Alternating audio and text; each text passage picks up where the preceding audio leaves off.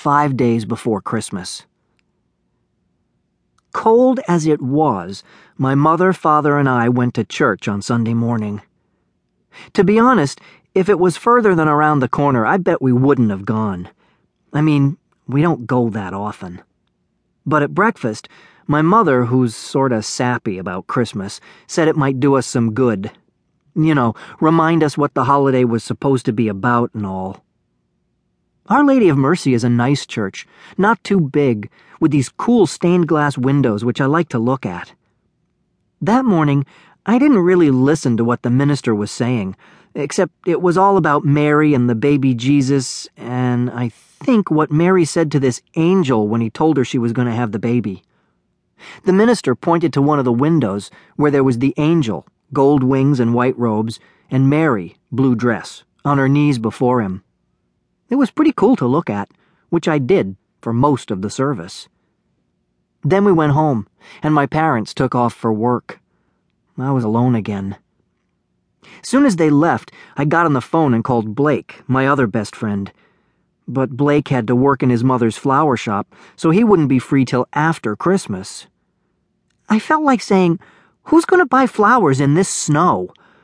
But I didn't. Thing is, this was an all-around bummer. I even called Corey, who was only sort of a friend. His sister said he was in bed with the flu. Double bummer. Since the weekend before Christmas is the most important shopping time of the year for a lot of people, my parents had to be gone until evening. That meant putting off decorating our tree until Monday night, the only time they could plan on being around. So there I was, with nothing to do. To make things worse, even though the snow stopped, the outside temperature dropped way down. I mean, plunged. Everything froze like an old piece of meat in the back of the freezer compartment. By late afternoon, I was bored out of my mind, staring out the living room window onto the icy street below. The parked cars, mostly buried in drifts, reminded me of the backs of whales. For walking, there were only narrow paths that had been dug out through the blowing snow. Daggers of ice hung from doorways, windows, and garbage pails. Sometimes they fell as the wind whipped the streets. I could see them shatter. The few people out were wrapped in coats, caps, mufflers, gloves, and boots.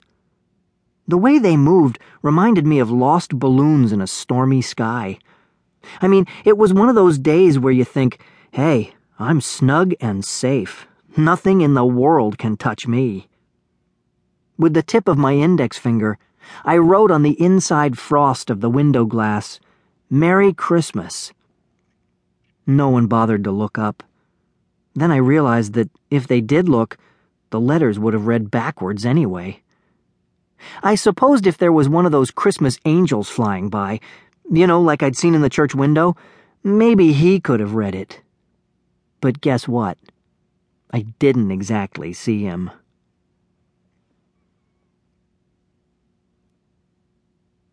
"4 days before Christmas. 1. Monday morning, just before my parents went off to work, a call came saying there would be an exterminator coming. It happened once a year. I think the building where we live arranged for it. "That's odd," my mother said when she hung up. "They don't usually come at this time of year." The thing was, my parents asked me to hang around to let the guy into the apartment. Make sure he didn't steal anything while he was going about his business. "What time is he coming?" I wanted to know. My dad shrugged.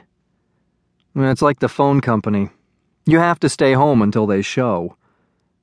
"After he comes," my mom said, "maybe you can bring up the Christmas decorations from the basement."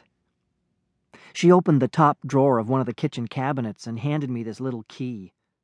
The storage bay number is on it.